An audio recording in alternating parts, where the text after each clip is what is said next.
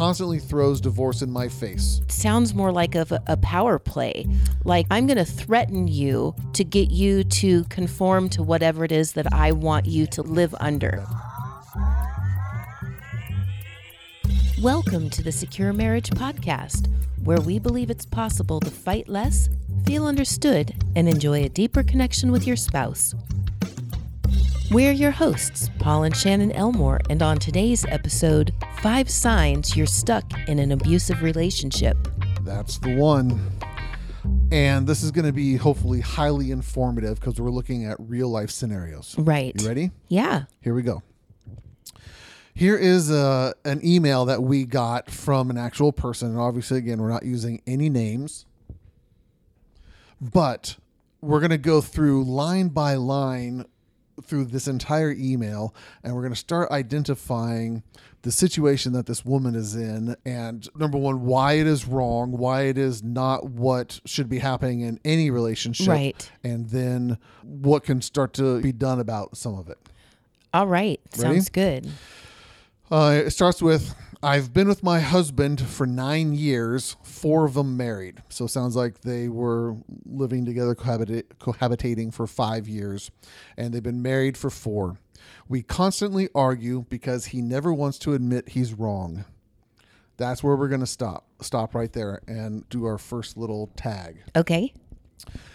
If you are living with someone who will never admit that they are wrong. Okay, before we dissect all of this, we're going to just take the email at face value. We understand we're only getting one side of the situation. Absolutely. Here. And we're not worried about historic accuracy. It's not our job to go into someone's house and to say, now, is this all totally true? Is this 100% accurate? Right, This is one person's perspective, and we're just going to take it at face value. So let's just make those assumptions for everyone that's their first place they go to in their brain. Right. So we constantly argue because he never wants to admit that he's wrong.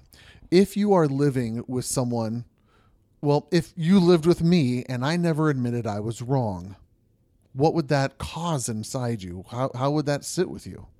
Well, it would be really, really irritating, first of all, because there are times that I know you're wrong, but you just won't admit it. So that would just be really frustrating. But I think after time went on, I would start to begin to question myself. Yeah, that's a real... Well, okay, he never admits he's wrong. Maybe maybe it's me. Yeah. There's actually 2 terms for it. One can be crazy making. And then another term that's been thrown around recently, and people are using it inaccurately all the time, but it can lead to gaslighting. It can lead to you start to doubt your own experiences and your own perception of reality because I never agree with your perceptions because I never can admit that I'm wrong. Right.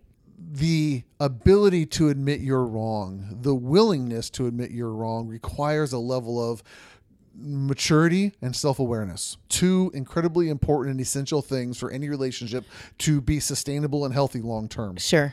And if someone is not mature enough to say, wow, I really recognize I blew it there and I need to apologize and I was wrong and I didn't handle this well. And they don't do that because either stubbornness and pride, they know they're wrong and they just want to flat out lie and they don't want to look bad. Or number 2, they don't know they're wrong and they actually are wrong. That lack of self-awareness. Right. That can lead to an incredibly painful and incredibly impossible way to sustain a relationship. Right. And it's just exhausting. It is exhausting. That's one of the best terms. We're going to hear some of that later in this email. So she continues to say, he throws divorce in my face and that everything is his and that I have nothing. We got a couple things going on in this sentence. He constantly throws divorce in my face and not just threatens divorce because there are real problems, but it's a constant thing. It's just it's a go-to kind of, I'm going to take my ball and go home kind of response. Let's just throw in the towel. It doesn't sound like that. It sounds more like a power play. Like, I'm going to threaten you to get you to conform to whatever it is that I want you to live under. That's brilliant. It is a threat, but it's not a threat of divorce. It's a threat of destruction. Yeah.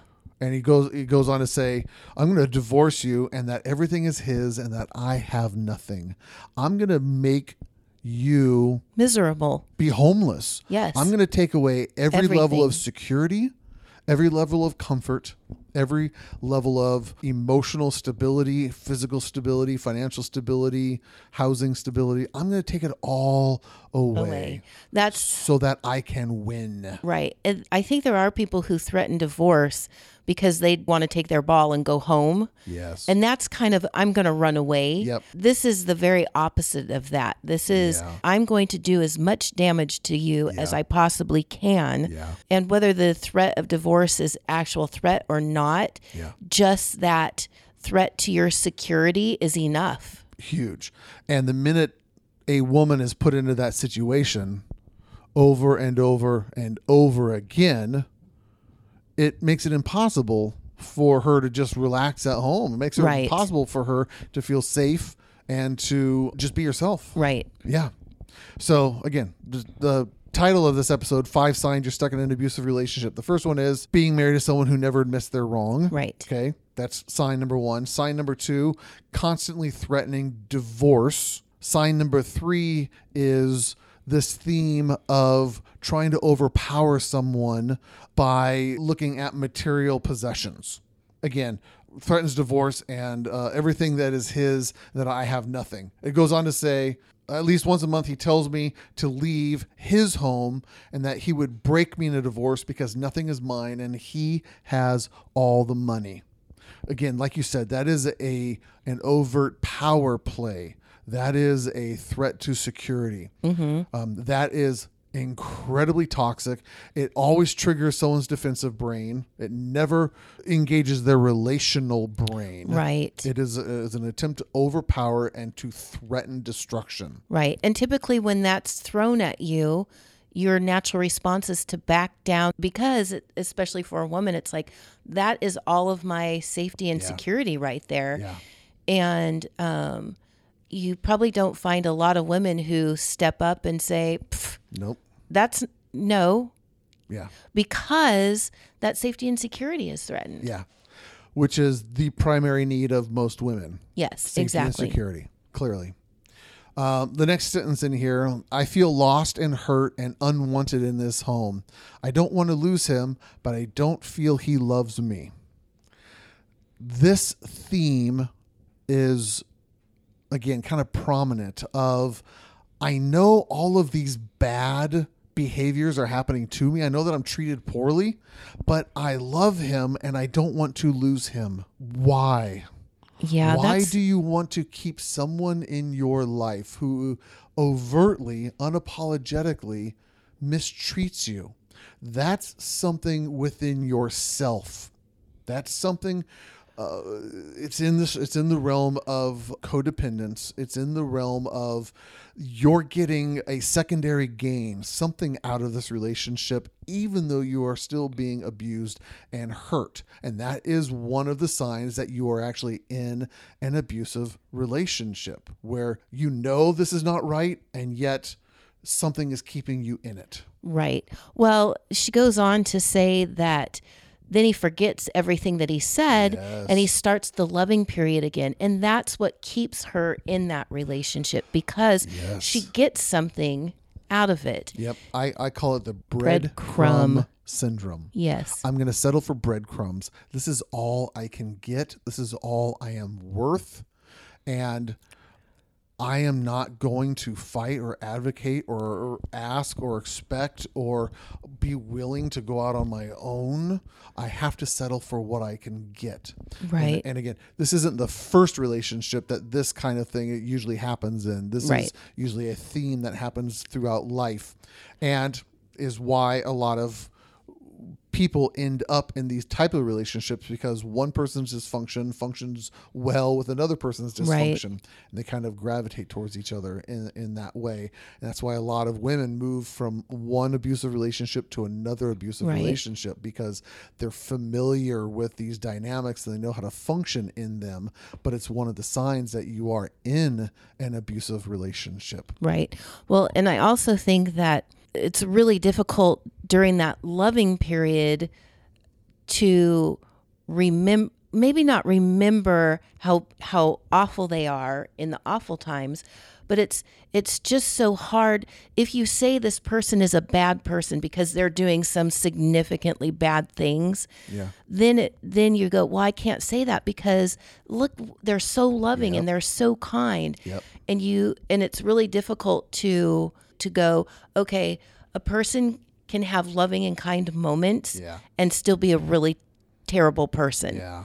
And just because they have those loving and kind moments doesn't necessarily mean that you need to stay in that relationship. The scales don't balance out. Does that make sense what I'm trying to? It does. Again, it's the actually clinically proven dynamics that happen in abusive relationships. If you actually want to read more on this, there's a great book by Lundy Bancroft called Why Does He Do That? And Inside the Minds of Angry and Controlling Men. It's a book that's been out for years and years and years, but it describes this cycle of abusive, hurtful, bad treatment of a woman, and then quickly flips around to sorrow, remorse, promises, gifts, placating, all of these things. It draws the woman back emotionally into the relationship, sometimes physically into the relationship. He feels placated and comforted again, and then the cycle starts over, and he gets angry and explosive and threatening and demanding and escalates sometimes to the point of physical violence, sexual violence, emotional violence, and then some sort of boundary or line is crossed, and then he goes into the sorrow and repentance, and and it goes round and round and round like this, and it keeps drawing these women back in. That's why, again, this is one of the signs of an abusive relationship. Right. It's a good book that I recommend every woman out there and every husband out there if you want to understand if you're doing things that are going to hurt your spouse. It's a fantastic book. I read it in my graduate program. That's why I know the title. And it's been one I've referred to for years and years and years when I was a therapist. And these cycles are exhausting. They're just not sustainable long term. In one of the last sentences here in the email, she says, I'm told I'm married to a narcissist. I have no one left in my life because of him isolating me. And that's a huge... It is. We have no idea if he's a narcissist. It's not our job to diagnose people we've never met. Right. We don't diagnose people at all just because that's not what we do on this podcast. You don't have to be a narcissist to practice all of these behaviors that she's listing out here. Correct. Sometimes narcissists do those. Sometimes they do other things. So we're not worried about that title or that diagnosis of narcissist. But if someone is being isolated. Yeah, exactly. Then they have a difficult time being able to maintain objectivity. They don't know, well, is this behavior normal or not normal, good or bad? Because this is just, it just is. This is what, the only thing I know. And that is probably where I would start if I were to provide some advice or guidance to this woman, which she's asking for advice or, please help her in this situation. That would be the first place I would start, which is you need to be able to share these experiences with other people that you trust. That might be a therapist. That might be a family member. That might be someone at a church. It might be a best friend. It might be someone who's not in the situation, and you can speak honestly about the things that are happening and get their perspective, because you might not be able to trust your own perspective because you're too close to it. Right. And if you hear Shannon and I saying, this is bad behavior, this is unhealthy, we're using the word abusive relationship. Yes, because absolutely. That's what it is. And then you hear other people starting to use those same terms, those same descriptors, then it starts to help you ground yourself in objectivity of, okay, this is, even though this is normal for me, that this is not good. This is not healthy. This is not sustainable. This is not wise. If there's kiddos, we don't know if there's kiddos at all in this story. If there's kiddos, do you want them exposed to these kind of behaviors? That's where you're going to start to get healthy or to start to be able to navigate this really painful experience. And then the next step you have to do is, if and when he starts to threaten these things, instead of trying to move into a behavior that placates or Right. minimizes those behaviors or tries to get him to stop in some way, in essence, you start to call his bluff. You start to go, this is the 4th, 5th, 100th time you've threatened divorce. I'm tired of having that held over my head. I'm tired of you threatening that. And obviously, you're not happy. Do you want to divorce, or do you actually want to get better at this marriage? Because I'm not going to have that threatened again over and over. If it gets threatened again, I will fill out the paperwork. Here you go. Let's practice a separation. You call his bluff. You cannot stay in a situation where someone continues to hold a gun to your head and then try to, because of that fear, that state that you are in, you start to placate. You start to go along with whatever they are that's threatening you in some way. Right. You have to say, listen, either pull the trigger or stop putting the gun in my head. Right. And that's a great second step to do Yes. after you've talked to some people, some Yes. family members or friends or Yes. someone from church, so that when this situation comes and you say, Yes. okay, I'll fill out the paperwork. Is this what you really want? Yep. And he goes ahead and continues with the threat. Yep. You don't have to stress out and worry because you don't have anybody that you've been Exactly. isolated. Now you have people to go back to and say, look, this is happening. How can you help me? Can I stay with you for a couple of days? Yep. Something along those lines. Yep. So you have your own built-in safety net. Exactly. There are also online resources Yes. that if you are being abused in this way and you're trying to figure a way to get out of this, there are resources available for women who are being abused. There are shelters available in the area that you are in. There's Yeah. hotlines you can call. If you really are that isolated and you don't have friends, you don't have a church family, you don't have access to family members, if you really are that isolated, then that might be the next step. And again, those have been created. In fact, I know a couple sites that you can click one button on the site and the site will disappear so that, and then it doesn't stay in the history and everything. So someone who is this abusive can't see that you've been researching looking, how to exactly. escape this relationship. Yeah. So that is a place to start as well. I don't suspect that this is to that degree. I'm not Right. hearing like threat of life kind of Right. things in here. Right. It's just, this is a miserable relationship because someone is behaving badly. A Yes. husband is behaving badly, and it does need to change. All of these behaviors that are listed here have to change if there's going to be a healthy, sustainable, long-term relationship even possible. Right. Exactly. And he's going to have to recognize that he's got to make some changes. And that is actually one of the first steps. I'm actually creating right now 10 steps to marriage recovery. That is, it's kind of based on the 12 steps that alcoholics go through when they are trying to stop being in addictive behavior. When you have a marriage that's in crisis, you need to have a very clear system and process to start getting better at that. And the first one is, I've stopped lying, minimizing, and deflecting, and I admit that my behaviors have made my marriage unhealthy and unmanageable. This husband would have to get to the place where he Right. could say that first step. Right. And if he can't, then the relationship will not get better. Right. Rarely it will get better.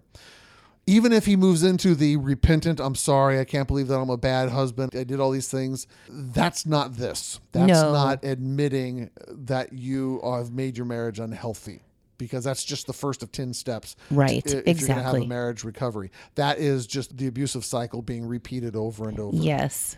So there's some differences in all of that. But there is a very clear step that you can take. Again, step one is get connected to other people, get objective perspective on that. Number two, you're going to call the bluff. You're no longer going to try to placate or stop his behavior by kind of going into that huddled position. Like, Right. picture the dog with the tail between the legs and cowering kind of posture. That's not going to do anything. You're going to have to learn how to confront, appropriately stand your ground, advocate for yourself in some way. Yep. And at first that might make things worse. That's actually what most women are afraid of, that they're going to do Yes. something that's going to make it worse. You are not making it worse. Let's be really, really clear. You are not making it worse. You are doing good and healthy behavior. Yes. And for the first time possibly in this relationship, he doesn't like that, and he doesn't know what to do with that. And so his only tool is to continue to escalate abusive, hurtful behaviors. Yes. That's on him. That's not on you. Let's be really, really clear about that. Everyone listening here? Okay. That's not her fault. That's not your fault. That's his fault for escalating and trying to overpower in some way. And if that's his only tool, if that's the only thing he can do, then the only other thing that you can do is to get out. Again, I'm not saying divorce. I'm saying you need to get the mental and emotional space where you can get into a safe place to now evaluate the situation wisely when you're not in survival mode. Right, exactly. You're not on the battlefield, and you can actually make wiser and healthier decisions because you're not in that survival brain piece. Yes. So usually some sort of separation would have to happen if this behavior continues or continues to escalate in some way. Yep. Those are the steps that typically have to happen. And we're so sorry. We're so sorry that this one person who wrote in, if you're listening still, that this is your situation. Our heart is heavy for you. Yes. You do not deserve to be treated this way. You should not have to endure this as a wife ever. Right. Ever. And for everyone else who's listening and going, wow, it sounds like she's telling my story. There is ways to get help. And it's hard to make a hurtful husband or a hurtful spouse change if they're not willing to or they're not wanting to. But that doesn't mean that you are stuck. It doesn't mean that you are helpless. It doesn't mean you are facing some hard and difficult decisions, but life can get better. Absolutely. But you're going to have to make some hard decisions. You're going to have to take some assertive actions to actively change your life. That is scary. Hard and scary, but incredibly possible. I've watched many, many, many, many women take those steps and make their marriages better. Yeah. And I've seen husbands, when their wives start to do that, they start to go, you're right, I need to own some of this. And it kind of wakes them up as well. Right. It is never the wrong thing for one person to become as healthy as possible and start acting in the right way. Yes, absolutely. That's not a guarantee that your marriage will magically be fixed, but it is a guarantee that you will be a better human being, absolutely, a healthier and wiser and more mature human being by becoming the healthiest version of yourself. Yes. So that's the hope we have to give you in this episode. If you want more resources around this, just our quick little plug at the end, securemarriage.com. That's where our online courses and programs are that you can learn how to have healthy relationships. If you are interested in this 10 steps to marriage recovery, again, I always just try to find out if this is something that might be valuable to people. Send us an email, send us a direct message on Facebook, leave a comment in your podcast place, send up smoke signals, however you need to do it to get the message to us and let us know, yes, that would be helpful. We'd like to have that. And then I'll continue to kind of develop this out. Again, always creating tools to have the healthiest marriages as possible. Yeah. That's what we do. Yes, it is.